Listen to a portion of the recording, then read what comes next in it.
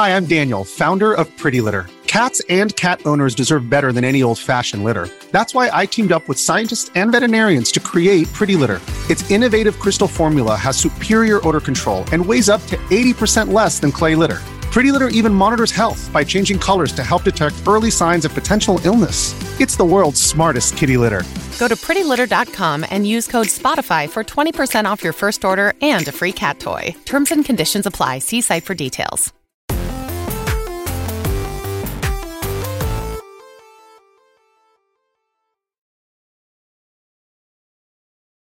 Yo, what's up? Welcome to Kind of Funny Games Daily for Friday, November 12th, 2021. I'm one of your hosts, Blessing Adeoye Jr. Joining me is my PS I Love You XOXO co-host, Game Onesis, aka Janet Garcia. Yo, what's good? Not much, just starting off this morning with a little groove, a little jam playing there. How you doing, Janet? I'm pretty good, excited to talk about the news. It's Friday, so, nothing but good stuff. It's Friday, nothing but good stuff. Good stuff like GTA Trilogy being pulled from PC, which isn't a good thing, actually. We're going to dive into that. We're also going to dive into some Halo Infinite rumors and more, because this is Kind of Funny Games Daily. Each and every weekday at 10 a.m. live right here on twitch.tv/kindoffunnygames. We run you through the nerdy news you need to know about. If you're watching live, you can correct us when we get stuff wrong by going to kindoffunny.com/you're-wrong. If you don't want to watch live, you can watch later on youtube.com/kindoffunnygames, roosterteeth.com, or you can listen later on podcast services around the globe by searching for Kind of Funny Games Daily. Remember, you can use Epic Creator Code Kind of Funny on all Epic Store and Epic in-game purchases like Rocket League and Fortnite to help support the channel. To be a part of the show, to patreon.com/kindoffunnygames, where bronze members or above get to write in, and silver members or above get the show ad-free with the exclusive daily post-show. Housekeeping for you, our Disney Plus Day reactions are up on YouTube. That is Tim, Joey, Kevin, Andy, and Nick reacting to all of the Disney Plus Day announcements, including She-Hulk, Moon Knight, and more. And I should correct myself, all the Marvel Studios Disney Plus Day announcements, they didn't react to the biggest announcement of the day, which was the return of the Proud Family and the trailer dropping. And God, Janet, did you watch Proud Family back in the day? Yeah, I watched Proud Family. It was pretty good. Did you see the new trailer for the new Proud Family? No, is it like a reboot? What are they doing with that? It's a reboot, but it's the same characters, the same family. I think they're adding some new characters because I saw some new castings for, like, Tiffany Haddish is in there along with some folks. Lil Nas X is in there. They have a whole slew of cameos and guests and actors. But it looks slightly better. It is like reanimated, or not reanimated. It's animated in a new style, but it still looks similar. Great. Like, it looks really, really good for what it is, right? Like exactly. It looks like a revamp. It kind of looks like a like when they redo a game, but like from the ground up. Yeah, like it looks like a remaster, but it is going to be new remaster. Content. Yeah, it is going to be new content though, and so I'm really excited about that. That's the one thing I saw today that, aside from the Marvel stuff, that I saw and I was like, oh, let's go. I'm definitely going to watch this. There's also the Will Smith National Geographic thing that piqued my interest because I loved Will Smith. But I don't necessarily want to watch him doing the National Geographic thing. I don't know. It reminds me of the Jeff Goldblum show that dropped on Disney Plus that all of us said we were going to watch, but I don't know anybody that watched it. Fair. Yeah, what you just described is like my dad's ultimate show, I think. The like Will Smith and National Geographic. He loves nature stuff and he loves Will Smith. Really loves Will Smith. So I think he'll be into that at least. Like right now, Kevin is showing the visuals for the new Proud Family trailer. And again, it looks very similar in style, but it just looks really polished. It looks really touched up. I really like how it looks. But yeah, the Marvel stuff seems very exciting. Of course, shout out to Moon Knight. Can't wait for that. Can't wait for She-Hulk. Can't wait for X-Men 97. A lot of good announcements in there, and of course we reacted to them. When I say we, I mean the Kind of Funny like screencast crew, the typical crew, right? Tim, Joey, Kev, Andy, and Nick all reacted to it. That's going up on youtube.com/kindoffunny. Thank you to our Patreon producers, Pranksy and Blackjack. Today we're brought to you by Shin Megami Tensei 5, Credit Karma, Raycon, and Arcane, but we'll tell you about that later. For now, let's begin with what is, and forever will be, the Roper Report. It's time for some news. We have 5 stories today. A baker's dozen. Starting with our number one. Janet, we've been talking about it all week, that This next episode of PS Love You XOXO going up next week is going to be our GTA Trilogy Definitive Edition review, where me and you, we're playing through right now. I'm playing a lot of San Andreas. I played way more yesterday than I even expected to play. I got all the way to San Fierro in just yesterday. I know that you're playing some of that GTA Vice City, and Barrett Courtney is playing some 3, and so we're going to have some good conversations about how that GTA Trilogy is coming along, and our full review is going to be up next week for PS Love You. But our story number 1 is kind of a precursor to it because we have news regarding the PC release of the game specifically. Story number 1, GTA Trilogy has been pulled for PC and the Rockstar launcher is broken. I'm pulling from John Walker at Kotaku. And before I even get into it, Janet, have you been keeping up with the impressions of GTA Trilogy thus far? Very vaguely. Like, it's been a weird mix of people being like, this is cool because like it's GTA, and then people being like, the fingernails look weird. So that's pretty much been my overview of people's vibe with the GTA Trilogy. Yeah, it's been interesting this first day of the game being out because reviewers and publications didn't get access to GTA codes until the day of launch, and so we're experiencing it at the same time as everybody else. And it's been this fun thing of sifting through the like impressions and sifting through a lot of the reactionary stuff and people being like, it's the worst thing ever, or other people being like, it's the best thing ever, and trying to figure out like, what is this thing exactly. And we're going to dig into it a lot on Monday, but I think one of the bigger takeaways is from this news story about the Rockstar launcher being broken and how the PC port is just unplayable right now. So I'm pulling from John Walker at Kotaku. Something has gone very, very wrong since yesterday's launch of GTA Trilogy on PC. As of last night, all mention of a PC version has been removed from Rockstar's own site, and the Rockstar Games Launcher app has gone completely offline. Anyone who bought the remastered collection before it vanished is currently unable to play. It has been at least 18 hours since the sudden disappearance of the PC's GTA Trilogy, and Kotaku can confirm that the launcher is not working, which means all Rockstar PC games, including Red Dead Redemption 2 and GTA Online, are currently impossible to play. For whatever reasons, Rockstar chose to remove all versions of GTA 3, Vice City, and San Andreas from alternative PC stores, including Steam, ahead of this launch, meaning its bespoke software is now the only way to buy and play the games, or indeed the only way to not play it. Rockstar support Twitter has described this as being, quote, temporarily offline for maintenance, saying services will be back as soon as this is complete. Except it said this some 18 hours ago, on the big launch day for the remastered versions of the first 3D Grand Theft Auto games. Astonishingly, the account then went silent for 15 hours before early this morning finally acknowledging that the problem hadn't gone away. Quote, we thank you for your patience and understanding as we continue to work on restoring services for Rockstar Games Launcher and supported titles, end quote. The normally chatty support account has also stopped replying to anyone's messages since this incident started, no matter the topic. We've contacted Rockstar for more information and will update should they respond. Kotaku has tested more recent GTA and Red Dead titles that remain on Steam, and they too cannot launch, tied in as they are to Rockstar's game launcher. Janet, this seems fairly disastrous for Rockstar. Yeah, I'm kind of shocked that it's so rough of a launch in a couple ways, right? Because there's this PC issue, and then obviously there's at least a conversation to be had around the quality of the remasters, whether, you know, how much attention to detail there was or wasn't, just people really staring and doing comparison shots of the assets and everything, and the kind of even the people I think who are enjoying it, which I find myself to be like enjoying the collection just fine, but it does feel like this could have been better than it was, and it just isn't for some reason, which isn't like the best vibe, especially when you're such like an established company. I think a lot of people have, you know, a high standard for these games, and then the fact that they're a known quantity, I think people are a little bit less forgiving because they're remasters. So it's like, why is this such a difficult process for y'all to get out the door? Yeah. And I think it's one that is heightened just based off of the entire process of what the release of these trilogies have been, you know, because we got the rumors starting off, us getting to know there's a Rockstar GTA trilogy thing happening, right? Those came through rumors. Kotaku and others were reporting about it. Then we got the announcement, which felt very barren in terms of actual info. I remember talking to you. I think we are always the GTA crew now on Fridays whenever this Rockstar news pops up, where we were talking about how, okay, cool, we got the announcement, but like, what do these games look like? Are they remasters? Are they remakes? What can we expect? Do we have to temper our expectations? Should we expect the world? Then we got screenshots, and we got a trailer, and we got a few more tidbits, nothing that was super substantial in terms of letting us know what this thing is. And so many of us, I think, are realizing what this is now that we're actually getting our hands on it. And I don't think that is that's not the best way to market your thing, right? That is not the best way to inform your audience and bring them into this new thing that you're releasing.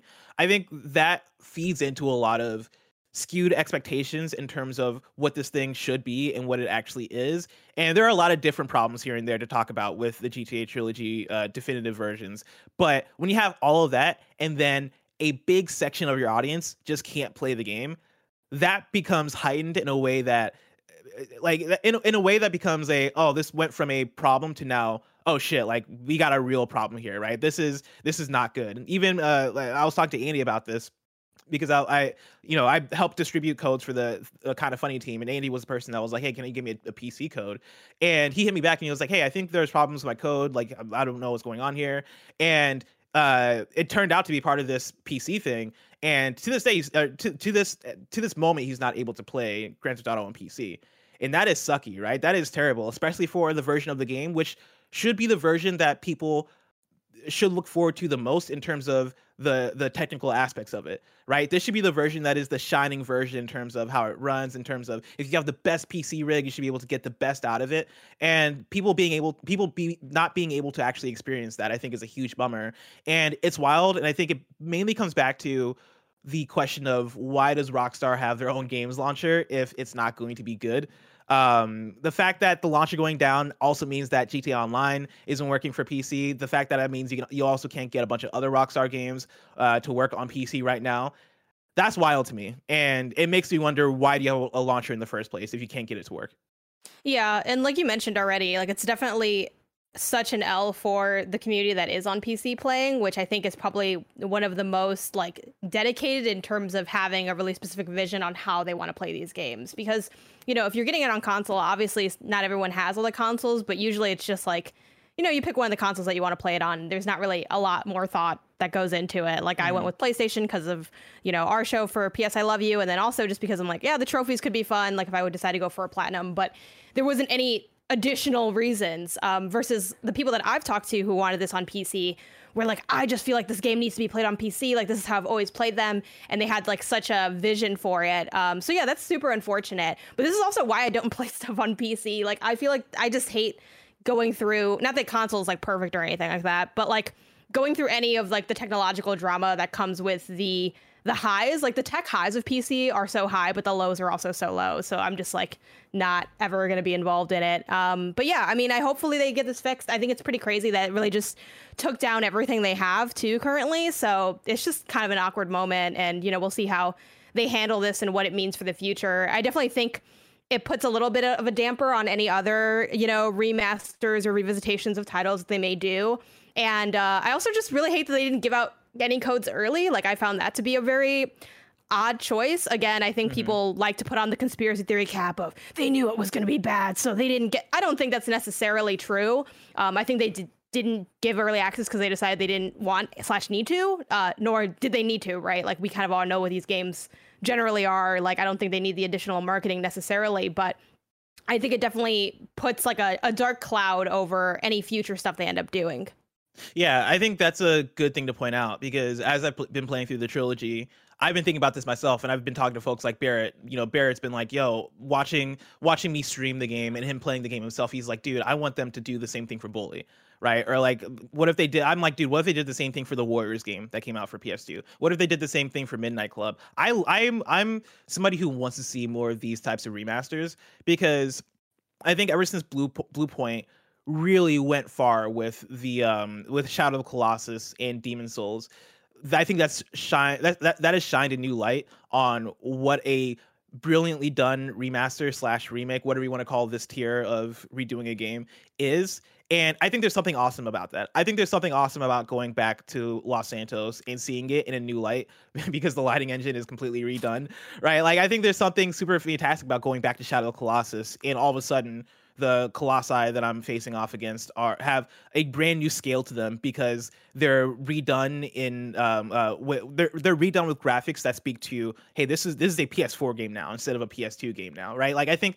there's something really cool and fantastic about that. That was the thing I loved about playing Mass Effect for the first time earlier this year with Mass Effect Legendary Edition. You know, those are inherently the same games. Nothing in terms of gameplay really changed dramatically, but the fact that those visuals were updated to make him into something that I feel like I can appreciate and love in 2021, I think that goes far for a lot of people. And I'm somebody that likes to see that kind of stuff. But there's a lot in terms of how they're treating this PC version of the game. Yeah, code's not going out early for reviewers. How that kind of paints the way that their audience views them in terms of, oh, did you guys know this is going to be bad? Did you guys think this is going to be bad? Did you guys know this is going to be like mixed? I think that paints a lot of this in a bad light. And I think it's a bummer because there's a lot of good things to say about this remaster. There's also a lot of like things to pick on, like character models and shit that aren't entirely the best. But yeah, no, it's been an interesting launch to say the least. This is not. It's kind of a bummer, I think, just in terms of how much of this I think could have been avoided just by being a bit more traditional and maybe taking your time with this port a little bit, or advertising it better, or getting into people's hands. Like, there's a lot of things that you could have done that you didn't do, and it's leading to, I think, quite a bit of disappointment for fans. Janet, let's continue on with the Roper Report with story number 2. Halo Infinite multiplayer. There is a rumor that says it'll launch early for Halo's 20th anniversary. I'm pulling from Connor Sheridan at Games Radar. The Halo Infinite multiplayer could launch on November 15th to mark the series' 20th anniversary, if these rumors are to be believed.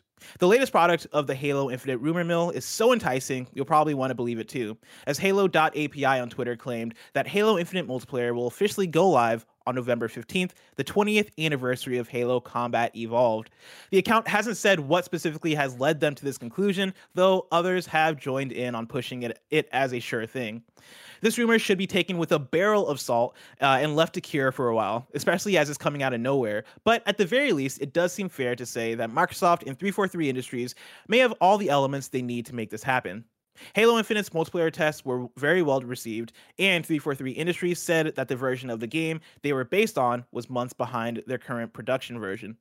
Since the multiplayer portion of Halo Infinite is free to play, it wouldn't disrupt pre-order plans for the full game, instead serving as both a celebration of the anniversary and another way to build excitement for the campaign debut. The big counterpoint is the question of why Microsoft would bother moving up its timetable just a few weeks when the official release date of December 8th is already so close. As such, it still feels pretty unlikely.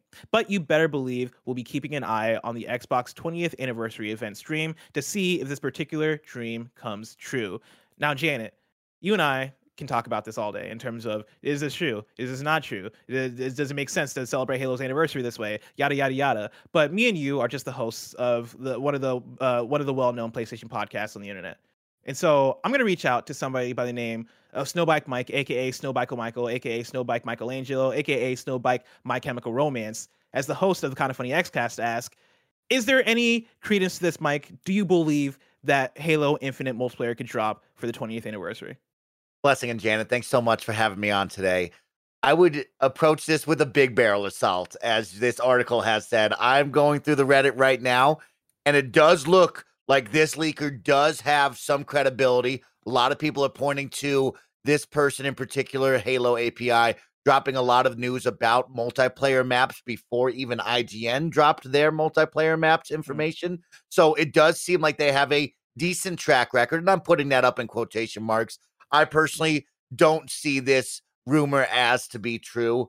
It just doesn't add up. 3 weeks ahead of the initial launch, with multiplayer maps, I think you'd be giving away a lot of the awesome weapons, a lot of maybe the story beats that you could possibly see told through the story or through the multiplayer world.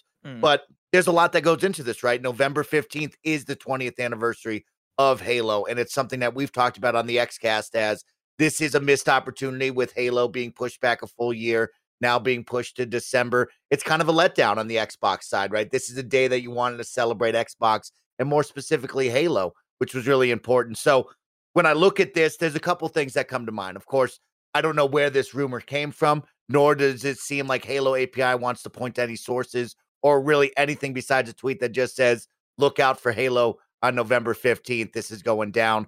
But I will say this, friend of the show, Jez Corden from Windows Central has dropped a tweet a while back that says, Xbox fans definitely want to watch this Xbox 20th anniversary stream on the 15th.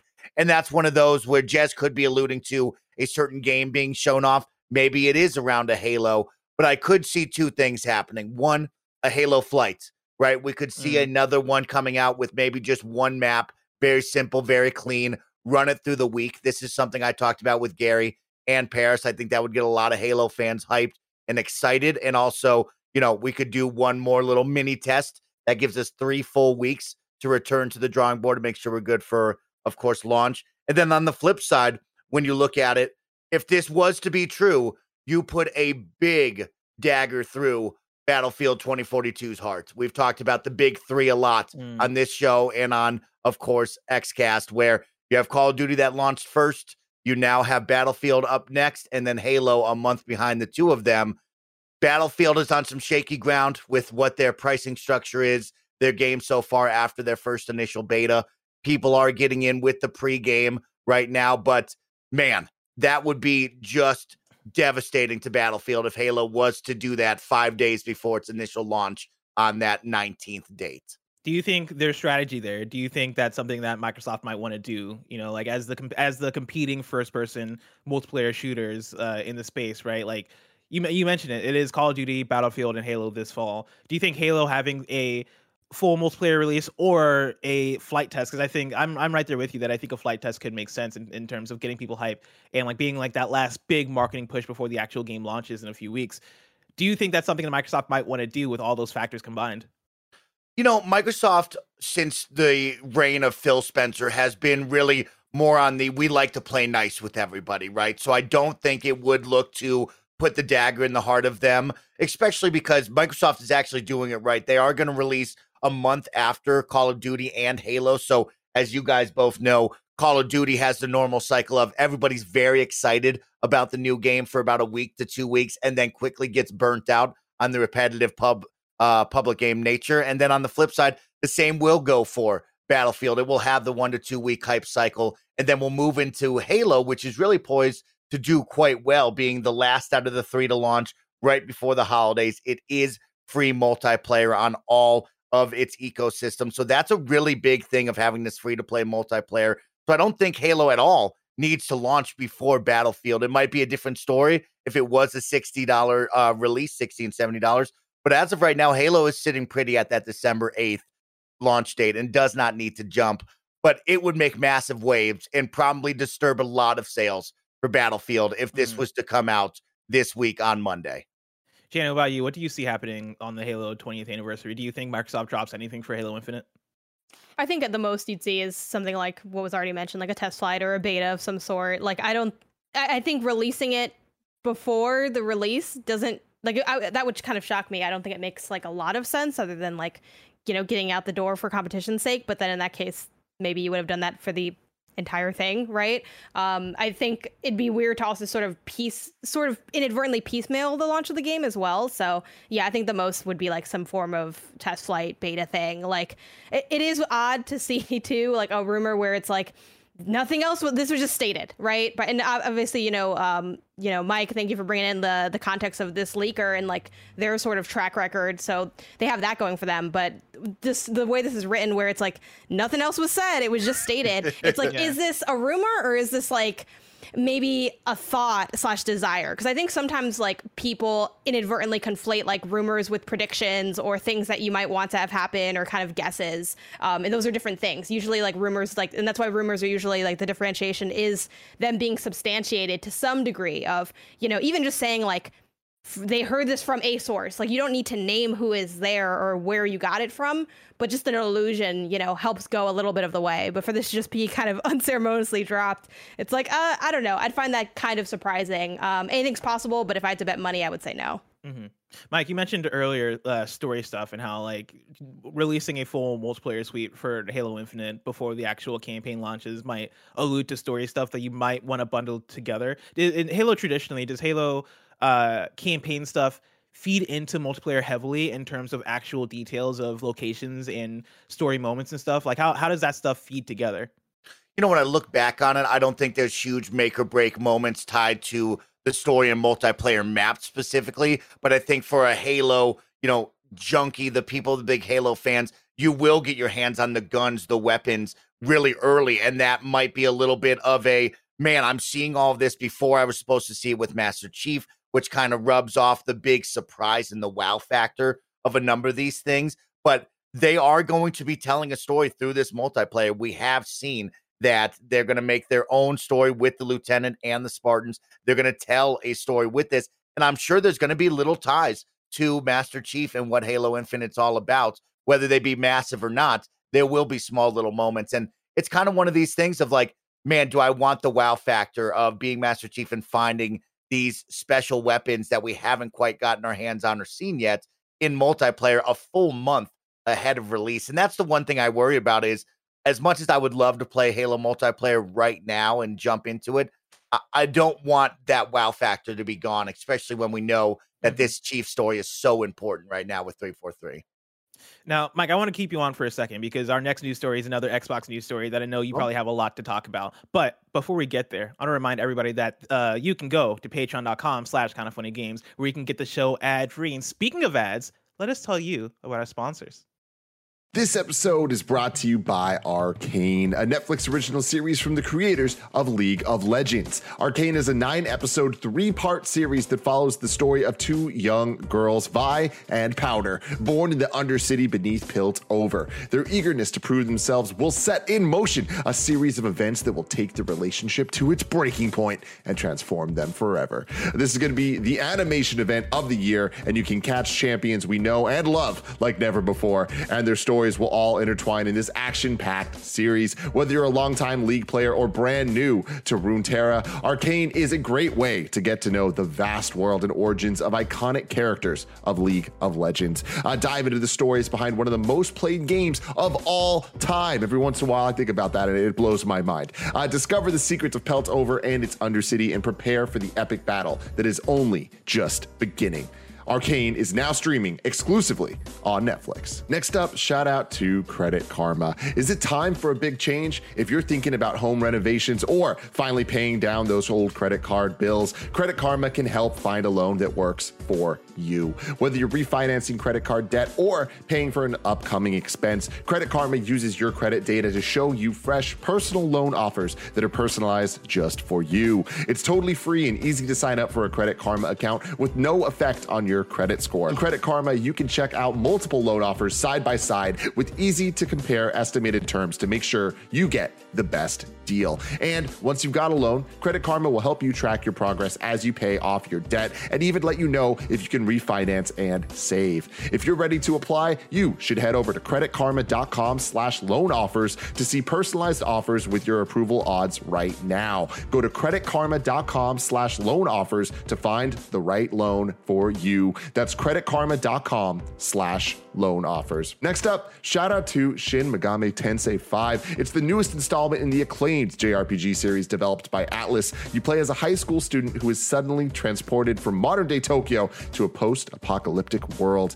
Granted a cursed power to save his life, the protagonist becomes a new being, neither human nor demon. Nahobino. So there you go. Explore the demon-infested wasteland of an enigmatic realm known as Da'at, filled with mythical deities and demonic tyrants in constant conflict for survival. Search for answers and forge your own path in a battle between light and dark. Your choices will dictate the fate of the world. Turn formidable foes into worthy allies by recruiting them, then fuse them to create demons customized to your playstyle. Shin Megami Tensei 5 has been fully rendered in 3D, a first for the mainline Shin Megami Tensei series. Shin Megami Tensei 5 is out now. You can check out the digital, deluxe, and standard editions on the Nintendo eShop or by clicking in the link in the description. And finally, shout out to Raycon. It's never too early to start holiday shopping, especially not when you can save big on a gift that they'll use every day, like the Raycon wireless earbuds. My brother's been using these. He's been training for his marathon, and he's been jamming with the Raycons. With seamless Bluetooth pairing and a comfortable noise-isolating fit, you can start listening easily and keep listening for hours. The audio quality is just as good as a bunch of the other premium brands, but at half the price. Their new everyday earbuds come with 3 new sound profiles to make sure everything you're listening to sounds its best. Pure, more balanced mode, and Ace Mode. And with 8 hours of playtime and a 32-hour battery life, you can't lose. Go to buyraycon.com/KFGD today to unlock exclusive deals up to 20% off your Raycon order. But hurry, this offer is available only for a limited time and you don't want to miss it. That's buyraycon.com/KFGD to unlock up to 20% off your Raycons. Buyraycon.com/KFGD. And we're back. During the ad, I saw somebody in chat say, Shin Megami, you're the only 10 I see. And I really like that. I really like that. That was really good. Let's continue on the Roper Report with story number 3. 1 versus 100 is in the works at Microsoft. I'm pulling from Jeff Grubb at GamesBeat. Be cool, everybody, because 1 versus 100 may soon make a comeback. The company's Altspace VR team is working on the project with full support from the Xbox Games division. The original 1 versus 100 was a television game show that aired on NBC beginning in 2006. But around the same time, Microsoft launched an interactive version for Xbox Live players. The game would pick players from the audience to fill in the role of 1 in the 100. These two sides would then fight against one another during a trivia battle. Now Microsoft is aiming to bring that back. Altspace VR most recently made headlines for its Mesh project that creates a micro-sized metaverse in Microsoft Teams. The plan is to take similar avatars from that product and use them to build a new version of 1 versus 100. The project comes from the same team that created the VR support for Microsoft Flight Simulator, and while Microsoft still has no plans to create its own Xbox VR headset or anything along those lines, it is still embracing Altspace VR's efforts. Xbox executives are excited about 1 versus 100 and want to loop it back into Xbox Live. This is something that Xbox boss Phil Spencer teased back in 2020. Quote, maybe we should even be building our own trivia game, like from our past, that allows people to play a trivia game more often. Maybe that could happen, Spencer said during a FanFest event last October. Now, Mike, this is why I kept you here, because I've heard you and I believe the XCast crew bring up and talk about 1 versus 100 and ask for its comeback. What does this do for you? Does this make you excited? Super excited, Blessing and Janet and everybody out there. This is something on November 15th I would look forward to way more than the possible rumor of Halo, because this seems way more likely, all right? But truly and honestly, this is something special to Xbox fans all around the globe. If you were a part of that back in the 360 era, you remember a lot of these moments where Xbox really pushed Xbox Live and connectivity and being with your friends. You can think about times where you were in the Netflix theater watching movies with your friends and the avatars that you created, and now 1 versus 100. And this is something that's really, really special. And, you know, Janet and Bless, I'll be honest with you, it's better late than never. I thought that 1 versus 100 would have been better last year or the year before, when we were really in the thick of COVID, right? When we were stuck inside and we wanted to all be together, and we needed these moments like the Tiger King that you think about, where everybody was together talking about one single thing, right? And so this is something where, yeah, I wanted this last year, the year before, when we really needed it. Now, when we look forward to it, right, I think this will be great. I think this will be fun. There's a lot of questions of like, who will host it? How will they do this? We did see the avatars in use with Microsoft and what they're doing over there with Teams and that kind of metaverse style. But this is something, Bless and Janet, if this becomes true in reality, this is something you want to circle, you want to tell all your friends and family about, and you want to get and be a part of it, because it's awesome. Mike, can you describe how it worked? Because the article here mentions that the players would take the role of the 1 in the 100. And this is I always knew that 1 versus 100 was like a trivia game. It was this fun, it was this fun big trivia game that dealt like that took place in real time as you were playing against other players. Is it one person versus 100 people? And how does that work? Correct. There's one person that is the actual person out on the stage, and then there's the audience against them, which is really, really exciting. And the questions would get progressively more and more difficult. People would be eliminated as they go. But that's something where it's really cool, because you would tune in and try to be a part of the 1 or the 100 or the audience beyond that with certain time slots and everything. And this is something that's like really, really cool, because it brings everybody together at like appointment viewing is what we call that, right? Appointment viewing.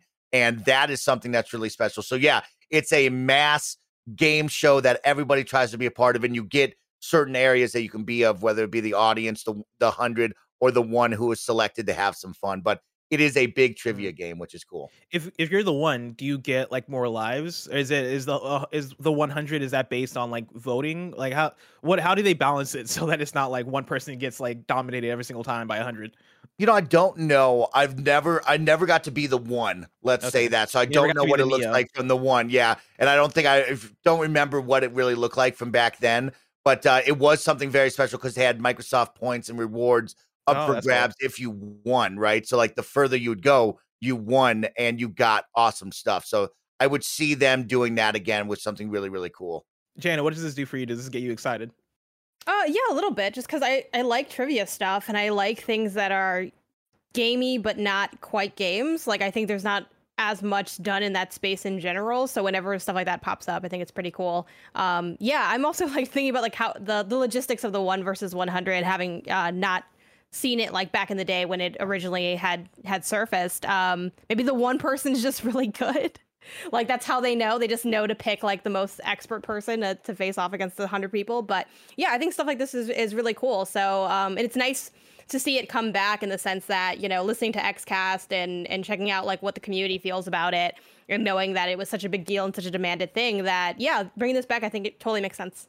Chat, let me know. Kindafunny.com/you're wrong if you have more context on who the one is, because somebody in chat mentioned that like the one is just you, like you're the one, and then you're facing like 100 people. Let me know if that's how it works, or if there's actual like more to it. Either way, I'm totally in for this. I love these weird kind of trivia games. I forget the name of the trivia game last year that we all here got addicted to for like a good couple of weeks. Oh yeah, you were really into that. I was really into it, and like everybody dropped off from it at the same time. But like the Kinda Funny audience got so into it that we would like just randomly matchmaking would end up running into each other, like running into other Kinda Funny best friends, because we just filled that trivia pool. Trivia Royale, Trivia Crack, no. HQ Trivia? HQ Trivia wasn't HQ Trivia the one that had a live host to it? I don't know. I'm just looking at chat. HQ Trivia was like the dude that would like host it was like at noon every single day, and he would host like a round of 10 questions, and the questions would get harder, and like the last remaining people would split like a pool of like $100. I loved HQ Trivia. Trivia Royale is what I'm thinking of. And yeah, that was such a fun time, and I love the idea. I think this would make sense more as an HQ Trivia type thing, where you get a host, maybe it's a guest host every week, maybe it's a different host every week, or like a rotation or something, or maybe you find somebody and you hire them as a weekly host for Microsoft 1 versus 100. Like get Mike, who are some good like host people? Get Mike all over there. Paris Lilly, Khalif Adams, I'd like to see. My good friend Malik Prince, I'd like to see up there. Of course, you get Major Nelson himself. Him up there with Jeff. Would be a lot of fun. But yeah, after that, then I dip into the barrel. You know what I mean, Jan? And I started looking at the Ryan Seacrests. Okay, I'm looking at the Regis Philbins. I don't know. I'm going crazy, baby. So yeah, something like that. Who knows? Yeah, I'm all about that. I love this too, because they mentioned here in Jeff's article. It mentions that Microsoft talked about, or Phil Spencer talked about a while ago, wanting to build a trivia game, and like the idea of how do you feed that back into Xbox Live? And I think there's so much potential there in building Xbox Live as something a bit more, I think, like a bit personal, right? A bit like more connected, a bit like more interactive in terms of treating it like a social media service, as opposed to this thing where you're purely just logging into your Xbox just to play online. This is something that I've wanted from PlayStation before, right? PlayStation had PlayStation Home on the PS3, and that was a shot and a miss, but I do think there's a lot of good ideas there in terms of creating additional ways to interact with the platform and give me more reasons to log on. What if I can log into my PlayStation Home and get more rewards and unlock cool cosmetics that I can put in my PlayStation home? I think there's a lot of fun ideas there, but I think that has to start with a nugget of something that is a bit more interesting and engaging. And I think doing it in a trivia way gives people that, oh man, it's Wednesday at noon, it's time for 1v100, let's all sit down and do this thing together. Mm-hmm. And I think that's really fun, right? And the higher you get, the more cosmetics you can earn for your avatar, or the more like achievement points or whatever thing that they're giving out for it you earn. I think there's something really cool there, and I think that could be really fun. And so I'm all about that. And there's also, we've been asking, I think, for a similar thing on PS Love You, Janet, for was it the Buzz quiz games for PlayStation? Probably. I forget the exact. I think people in chat are talking about Buzz Royale. Or no, I see. I'm looking back. No, I think it was Buzz. Buzz is what I'm thinking of for PlayStation. Or and also on the PlayStation side of things, the what was that show I had texted you about? That old was it called The Tester on PlayStation? I think it was The Tester. Was it? Yeah, like okay, so the show itself was like a mixed bag, right? Like I don't think that could air in the same way and be like taken the same way. Having seen like one of the episodes on YouTube, but the questions themselves were super fun. Like I really enjoyed like playing along with that, just like watching it, you know, so many years after the fact. So something like that would be really cool, I think. Yeah. That's what I want. I know that stuff was, I think, weird. Without the house, like don't put the weird fighting to get a job as a QA tester. Okay, anyway, but yeah, weird premise, and like a lot of the stuff was, I think, a bit weird during the PS3 era in terms of that type of stuff, but I kind of miss it though. Like I think it did add a lot of personality to the platform and a lot of character, and so like yeah, I love the idea of 1v100, and I want them to bring back like a Buzz type thing for PlayStation as well. Let's talk about story number 4. Assassin's Creed's lead writer has returned to Ubisoft. This is Andy Robinson at Video Games Chronicle. Darby McDevitt, the Assassin's Creed series' most prominent writer who left Ubisoft earlier this year, has rejoined the company, VGC can reveal. During more than a decade at Ubisoft Montreal, McDevitt created stories and dialogue for Assassin's Creed games, Revelations, Black Flag, Unity, Origins, and Valhalla. McDevitt left Ubisoft in March, stating that he wanted to take on a, quote, new adventure. However, after 7 months working at nearby Montreal developer Illogica, Ubisoft confirmed to VGC that he's now returned to work on the Assassin's Creed series. Darby McDevitt told VGC in a statement, quote, "Yes, I have returned to Ubisoft. As I pondered my career over the past year, I focused on my desire to explore new ideas and unknown frontiers. Much to my delight, this is reflected in my return to Ubisoft to work on Assassin's Creed. I'm excited to continue my journey. Stay tuned," end quote. The writer's return means that Assassin's Creed has now regained one of its 2 most experienced lore masters. Janet Garcia, what does this one do for you? I mean, I think it's interesting in the sense that, like, the fact that for someone to leave a company and then come back, I think is a testament to their initial, like, draw to said company. Like, I think the Assassin's Creed writer leaving and then returning to Ubisoft, like, obviously they went out there looking for something else and, you know, came back. Like, those journeys led them back to where they were before, which, you know, I think it's so complicated because there's so much, like, heavy stuff around Ubisoft and how they treat their employees. So I definitely don't want to imply that, like, wow, it must be just great to work at Ubisoft. But I think obviously there's a desire for this person to do something with this franchise. Like, I think, like, I would guess based on this language of, like, you know, I was thinking about my career and I was looking for new stuff and it brought me back here. I think this person went out and kind of explored and came back with, like, ideas to implement into the series and, like, a newfound, like, love for this thing.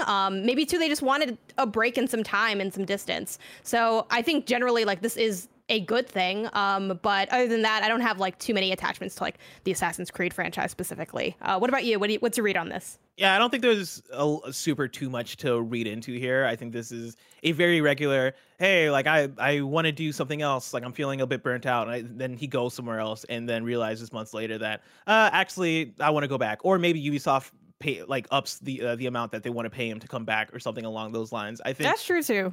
I think there's probably something there, especially when you are a lead writer and somebody that is that historically has been core to the franchise, and somebody who knows the franchise and knows how to operate on that team for Ubisoft, and especially coming off of a previous Ubisoft story that we talked about on the show about how they are raising the pay for a lot of their employees, most specifically the higher paid employees, right? They're increasing by, like, I forget the exact percentage, but a sizable number of people who are getting paid $100K a year, I think, are getting, like, a raise by, like, $20K, something along those lines.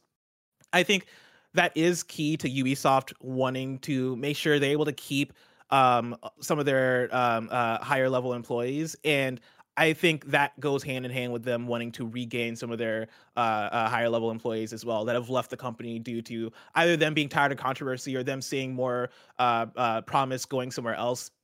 I think it makes a lot of sense for Ubisoft to go hey, Darby was an asset and like he was valuable, and now that he's gone, we are having trouble filling the space. Give him more money and get him back over here so he can work on Assassin's Creed. I think that makes a lot of sense, and I wouldn't be surprised if that was the case. But good for Darby, and also good for Assassin's Creed fans, right? It's nice to have somebody who has worked on the series and worked on games that people really like, right? Like people really like Black Flag, people really like Valhalla. It's good to see him coming back as a writer for folks who adored and appreciated those games. And so I think that makes sense. This news story goes hand in hand with our next news story, story number 5, which is our last story for the Roper Report. Far Cry's boss has left Ubisoft. This is Andy Robinson again at Video Games Chronicle. The most senior creative behind Ubisoft's Far Cry franchise has left the company, VGC can reveal. Dan Hay served as Far Cry's executive producer for a period of more than 10 years at Ubisoft Montreal, where he was credited for overseeing the series during its most prosperous period. Hay joined Ubisoft to produce Far Cry 3, which remains the series' highest-rated game to date, and kept his role for virtually every installment since, including Blood Dragon, Far Cry 4, Primal, Far Cry 5, and New Dawn. The company veteran was most hands-on with Far Cry 5, on which he acted as creative director. Quote, after more than 10 years at Ubisoft, Dan Hay has announced that he will be pursuing a new chapter in his professional life, and he will be leaving on November 12th, Ubisoft told VGC. And again, this is another one that there's of course been a lot of controversy and like workplace stuff going down at Ubisoft over the last forever. But a lot of stuff has come to light over the last year, right? And both these stories seem fairly disconnected from that for the most part. This seems like a very natural, like, hey, this guy's coming back. Hey, this guy's peacing out after working on all these games. Jan, is there for you anything that you take away from this news story? No, I mean, I think it's funny that they are side by side. It very much paints this like rotating door kind of picture, but a lot of companies are like that. So I don't think, again, these inherently are speaking to the changes that people are trying to implement at Ubisoft, like the work that the organization of Better Ubisoft, which is made of current and past employees demanding change at Ubisoft, is doing. I think that this is likely pretty divorced from those things. I think these are just typical career changes. It'll be interesting to see where he ends up going after the fact, because it's very vague. It's like the pursuing a new chapter in your life. Is this going to be a new chapter like you're somewhere new, or is it a new chapter like you're changing what you're doing in the field? It's not really clear what's next to come. Maybe they don't know yet. Maybe they can't say yet. But yeah, people, when you're high up, you can sort of have that freedom to make those kind of career moves at will. A lot of times, you have a lot more job security. You're known in the industry. There are, different ways for you to like land at different spots, and you can leave and you can come back and you can do it again. You can have that freedom of that mobility. And I think these are just examples of two people doing that. In one case they're returning, in another case they're leaving. And then they speak more to those people's personal career choices than like the larger temperature that's going on at Ubisoft right now. Yeah, one thing I want to point out, right, is that this is Far Cry's most senior creative, right? And I think Dan Hay leaving probably leaves room for Far Cry to shift or move. I know like Far Cry 6 has had a lot of conversation. I feel like Ubisoft games in general have a lot of conversation around this, but it's propped up again with Ubisoft with Far Cry 6. The idea of, oh man, they just make the same game over and over again, and it's a good game, but like for a big portion of the audience, folks come to it and they're like, yeah, this is awesome. I love this. It's Far Cry. I want Far Cry. And then I think there's another portion of the audience that's like, yeah, but like I've been playing this since Far Cry 3. Janet, I know that you just finished Far Cry 6. Yes, where do you want Far Cry to go now that you've beaten the game? I want it to be shorter, which I know people are going to be mad at, and I do not care because I think it's way too bloated. I mean, it just generally is. If you have only, what is it, $70, right? $60? I don't know how much the game costs offhand. If you have only enough money to buy one game for the entirety of 1 year, then yeah, sure, get Far Cry, because it is actually a good game. I think there is a good game in there, and there's a lot to do in it. There's, treasure hunts, there's racing with your car, there's racing with boats, there's fishing, there's like all this multiplayer stuff. There's so much that I feel like, oh my God, is it Matilda or whatever, where you eat the cake, the giant chocolate cake? You're like, the kid has to eat like all the cake. I forgot what movie that was. That's right. You nailed it. Matilda. Oh, I thought you were talking about Far Cry 6 thing. I was like, wait, they got Matilda in Far Cry? No, I mean, they have a lot of like DLC stuff. But yeah, when you're eating the chocolate, and granted, he does finish it. And that's how I felt spoilers for Matilda, when I finished the game. I was like, I did it. But what I really hated about my last 20 hours or something, my 40 hours or something with Far Cry, is I felt like I've done what was to be done, and it still just kept going, and it really, really overstayed its welcome for me. And I know people will say, well, it's meant for people who play 1 to 2 hours once a week for 8 months. I feel like, honestly, if I only had that amount of time, I'd rather play, to be frank, better games. And it's not that I think Far Cry is a bad game by any means. Again, it is a good title. I had a lot of fun, but then I had my fun, I had my fill, and it just kept going, and I felt like it didn't have more to say. I think another thing is something early on with that game, I was lightly impressed by the way I thought they diversified their missions, despite having the same inherent gameplay, right? You're going in, you're scoping it out a little, you're shooting, you're doing your thing, you're doing it again. That is the game, essentially. But I thought they found like fun diversity in the structure of the layouts, in the like mission angles, in what you were trying to accomplish, in the kind of enemies you encountered.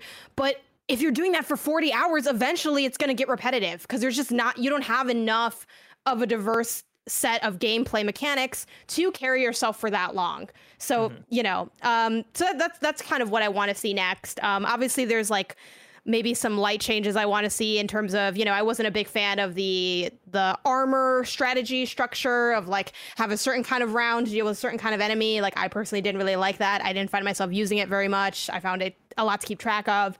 So I have little things like that I'd like to see. And obviously we can try to guess, what location or what era would you want to see them take next? But generally that's something I want, a more parsed down, curated thing. And I think there is an in between. I jokingly said that just cut it in half, but I don't think you need to go that far. But I think it needs to be a more parsed down, curated experience so that I feel more compelled to go and do that side stuff. And again, this is just my opinion, my perspective on, I play a lot of games. You can argue, it's because you play too many, like it's not for you. It's for like the common gamer. Like, okay, sure. Like if that's your take, that's going to be your take. But, Blessing asked what I wanted from Far Cry. And that's frankly what I want. I don't think it's good enough to warrant the amount of time that it demands of you. Mm-hmm.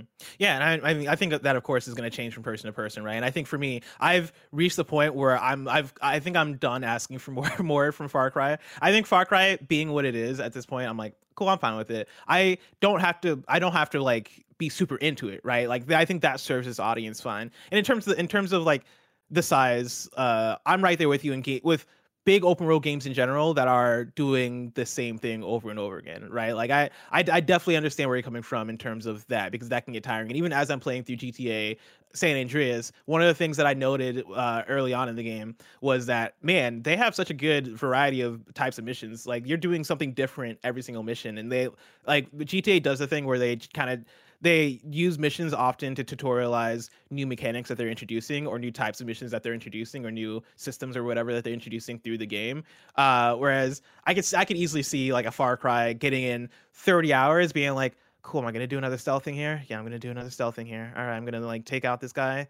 Cool, I've been doing this for the last 30 hours. I definitely feel where that's coming from. I think for me, I think there's also the mixed thing of gamers or like audiences that just have different amounts of time available to them, because I'm sure for plenty of people they're like, hey, Far Cry 6 is like one of the 5 games that I bought this year, so I have 2 solid months that I'm going to spend with this thing, and I have the time to dig into this thing. Whereas somebody who plays a new game every 2 weeks or every three weeks or however long might have less of the patience or less of the bandwidth. And so like, again, it's going to change from person to person, but I definitely feel where you're coming from.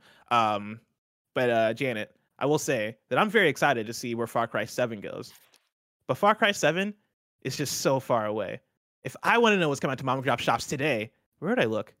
The official list of upcoming software across each and every platform, as listed by the Kind of Funny Games Daily show hosts each and every weekday.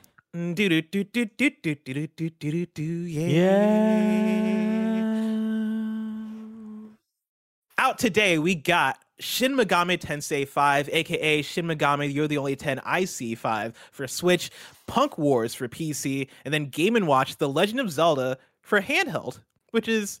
Wait, is that the Game & Watch Zelda thing handheld? Is that what that yep. is? That's a weird way to do it. It said on handheld. That's really like cool. The game is the machine. You know what I mean? Yeah, like the game is the machine. An awkward that thing. Makes sense. Where did they announce this?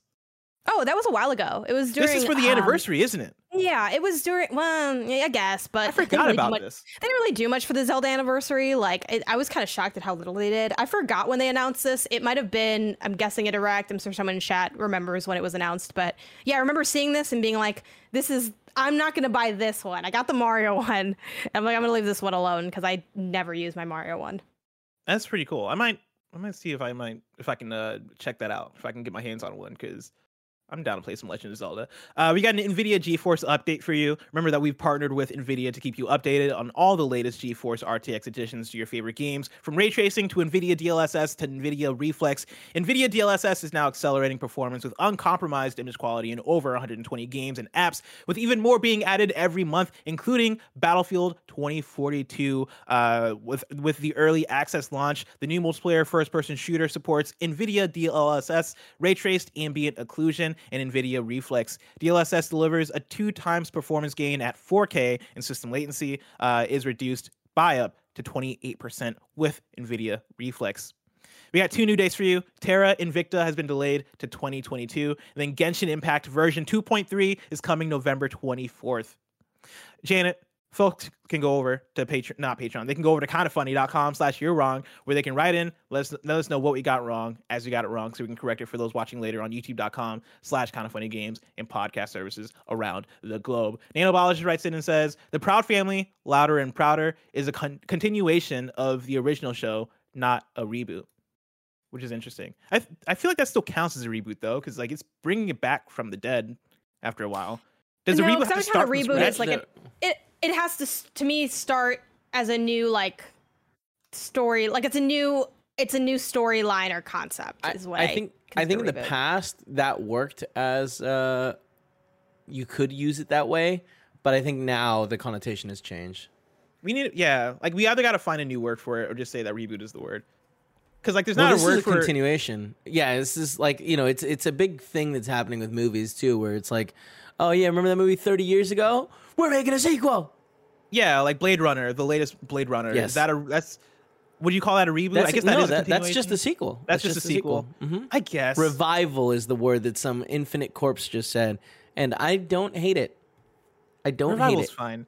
I guess. Yeah, I guess that works. Like Hocus Pocus 2. Well, here's the thing. Excellent. God of War 2018, that comes after the previous God of War games. Yeah, it's a revival. Reboot, yeah. It's a reboot because it's God of War. There are 2 God of Wars. If I'm buying a copy of God of War, you can get me 2 different games. Then why do they have the same title? It's definitely a revival, though. Sister Act 3, yeah, excellent. Yeah. Right? Because it's like the story continues. The gameplay. Errol says, Errol like Meryl says, it's a soft reboot.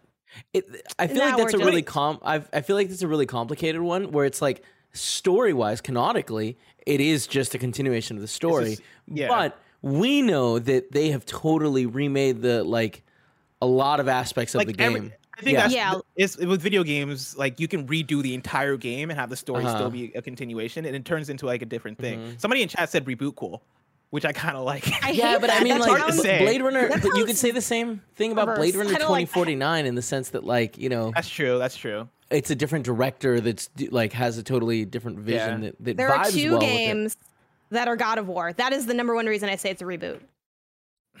There's God of War, and then there's God of War. I don't know. We have the 2018 so that we don't mess up the SEO on the stuff, and we can know how to distinguish the 2. And then I also think, I think the fact that you could just call that God of War 5, but you didn't. But you could. And why didn't you? But why didn't they? Because it's been long enough. Yeah, long enough that they could own that again. Mm-hmm. Well, yeah, they chose to. That's their angle was reboot, and I think too. I don't know if they used that language though when they marketed it. That's right. I don't think that's right. I don't think that counts as a reboot. I think it's a reboot. I feel like it's been a reboot until today. Now we're like, oh, is it it's a reboot? No, I would never ever describe it as a reboot yesterday. To be fair, I would yesterday I would have said reboot. Because it's like totally. I get what you're saying. It's not about the narrative. It's about like the core mechanics of that franchise have been completely like. But then the latest Blade Runner has to be a reboot as well. Well, games and movies are different things. Games and movies are different things. Blade Runner, like Metal Gear. All the ones trying to bring in Proud Family versus God of War, like that's a good one. Different That's a good one. Metal Gear Solid 5. Yeah, I was gonna say Metal Gear Solid 5 versus Metal Gear Solid 1. But like Metal Gear Solid 5 is definitively not a reboot, but the mechanics Metal Gear Solid 5 is different. Called 5. It's not. Hey, look, I didn't name God of War. They could have done the same thing for God of War. But they didn't. It's the same reason that I like argue, which this one people don't agree with. I know some people like, the difference is like put a poll in chat. Like that name has so much weight to it. That name has so much weight to it. So much weight that they rebooted it. I think the reboot has to go beyond the title. Yeah. I think the actual content has to come into play. Yeah. I think the content is also so vastly different. If you like God of War 2018, you might not like God of War. God of War. Absolutely. Same with Metal Gear. That's why Metal Gear Solid 5 is completely different. One has a 5 and one doesn't have a 5. But then you're going to the title. Yeah. It is. It's literally they added it. It's like when people say, "Oh well, Final Fantasy, Resident Evil 2," which this one no one agrees with me with, but I'm gonna stick with it anyway. Resident Evil 2, it's so different. It's like a new game. Okay, well then why couldn't they call it Resident Evil 8? Well, I mean, it's because it's not. Because it's not a new game. It is the same game remade, and they did a great job, and it's one of the best games ever. Well, that's a remake. It is the same. It is the same thing. That's a remake. Tim, what's up? How you doing? What's up? I'm good. How are you? Just so you know, you're live right now on Kind of Funny Games Daily. We're having a big debate about the word reboot and what it means. Whether or not God of War's reboot. You're the marketing master. You're the best person who I know at marketing. Now, how would you define a reboot? Does a reboot have to start a story from scratch? The reason why this comes up is because we're talking about Proud Family and the new Proud Family show. And we were calling it a reboot before, but somebody in kindoffunny.com/you're-wrong wrote in to let us know that it's a continuation. Then we started talking about God of War 2018 and whether or not that is a reboot. Where do you stand on this? That's where the term soft reboot comes into play, where it is a continuation, but it doesn't necessarily continue all of the threads set up, but you kind of understand that it is going to continue some. Like Halloween 2018 is like a soft reboot of the franchise. It's a sequel to the first movie, but it's not a sequel to the rest of them. Where do you stand on Blade Runner, the latest one? The movie? Yeah. Blade Runner 2049. That's a sequel. Okay. How's that? I appreciate your input here. Yeah. Thank you, Tim. See you later. Bye, guys. I'm gonna be honest. I hated his input. Yeah, I think he's just as confused as we are. I think he's just as lost there's as a we poll are, now here. Okay, let's see. I mean, the poll's gonna side with us 100%. Y'all. A revival. It's definitely a revival. So the poll is right now: Is God of War 2018 a reboot, a sequel, or a revival? Right now, people are battling it out. These bars are going back and forth. A reboot right now has 13%, a sequel has 36%, and a revival is winning with about 50%. People are saying that God of War 2018 is a revival. This is recency bias. Y'all heard the phrase revival and said this is hot in the streets, so we're gonna attach it. We've been talking about it as a reboot for years, like since it came out. I don't know anyone that. You're not wrong. This is literally how we've had this conversation. Now we're just deciding we're just gonna pivot to this one word. I guess no shade to the one person who said it in chat. No one had like paid the right amount of attention to it. You know? Is Mike still in here? Can you bring Mike in here, Kevin? Can I bring Mike? You want me to just pull him in here? That seems really forceful. I don't care. I gotta know his thoughts on this. Mike, what's up? You're live right now on Kind of Funny Games Daily. Hello, everyone. This is Snowbike Mike. I have joined the conversation of reboot versus revival. Okay, so you have been listening. What are your thoughts on this? Here's the deal on my thoughts on this one. A reboot is a revival. I feel like those are the same words, just using the marketing mumbo jumbo. So revival, reboot, whatever you want to call it, that is what God of War 2018 is. Okay. Thank you so much for your input, Snowbike Mike. Janet, no, I want to know, Janet, do you agree with me? Janet, is that okay? Did I do well on that one? I think that is an acceptable response. Thank also, you, Janet. For those who are watching this is literally the energy of our post shows. So if you like this, like go sign up so you can check out the post shows. Because like this kind of chaos based on like one very trivial question that the community may or may not care about, this is the energy we bring to the table. See everybody. Peace out. We have more You're Wrongs here. Nano writes in and says, The World, according to Jeff Goldblum, got watched enough for a second season and is out today. This season covers why are you writing this? What is this? I really didn't like that show. I thought it was not informative in any way for anyone that like mildly understood the topic. Nano's treating You're Wrong like it's his own like IGN. He's like, I'm just gonna write a news story in here. You gotta correct us on You're Wrongs. Let's see. Bader SN says Mike said that Microsoft was using Xbox avatars for Microsoft Teams, but they are a new avatar specifically for Teams. Thank you for that. Nano writes in and says, this is how 1 versus 100 is played out. One player is the 1. 100 players are the mob, and everyone else is in the crowd. Selection is based on scores. A question is posed, and both the 1 and the mob must select an answer from 3 choices. If the 1 gets the question wrong, the game is over, and the prize money is split amongst the mob. If the 1 gets the answer right, members of the mob who got the question wrong are eliminated. The payout goes up for every 10th member of the mob eliminated. The 1 can opt to quit their winnings at various intervals or press their luck and continue on. The top 3 members of the crowd win an Xbox Live Arcade game. Oh shit. The crowd represents one of 3 helps available to the 1, which can be used at any time to lock their answer. If the 1 fails to answer the first 3 questions, the helps are automatically used. The helps are I don't have to read the rest of them. This is giving like board game energy when like I sit down with someone and they're like, no, it's not that complicated, just listen. I hate that. I feel my brain zone out. I'm like, it's like when they're like, "Oh, just read me this. Play one game, you'll understand." It's like, no, that's so much better. Or when they do the examples, that's cool. But when like someone just busts out, I'm just gonna read you what's in this book. Like I can read. That's not my problem. I don't understand what this game is. Janet, like there's only been like a handful, maybe 3, Game Over Greggy, which is the KF podcast predecessor episodes, where we were like, let's not put that up. That's not good content. Or we stopped midway. I think this is the only thing where we stopped midway through and we were like, we're not posting this. Let's just stop. This is a wash. And we were doing like the Batman, like some sort of board game, and it was horrible. I love that. That was before we would do stuff live on Patreon. I couldn't imagine doing that on Patreon and getting halfway and going, "Ah, shit, we've committed to this. Now we gotta finish it." At least multiple people knew. I've only had like one piece of content. Like I did a podcast with my brother for a few episodes, and we recorded one episode. And after we were done, we both agree that was a terrible episode, right? We're like, yeah, it's shit. Just throw it in the garbage. And now we just upload it all. Now we don't pay no mind. We're like, well, it's recorded. And we got ads. So you know what? Like it's funny. Like I feel like if it got to the point where it was that bad, we would be like, all right, guys, we need to not post it. Yeah, we just haven't. I'm sure we talk about it. It's really rare to have content that bad, but when it happens, it's like everyone can feel it in the room. You know, it's like this is just not good. It's not good content. 2 out of those 3 times where we had a guest where it just it didn't work out. I feel that it didn't work. That happens. That happens. The one more thing here, Nanobolog writes in all caps and says, "Bro, you talked about the world according to Jeff Goldblum at the start of KFGD. You were wrong about it at the start of the show." To which I say, I don't recall. Also, he wasn't wrong. It's a bad show that nobody cares about. There you go. Oh, that's what I said. That's what I said. Yeah. No, you're right. I wasn't wrong about that. We absolutely nailed him.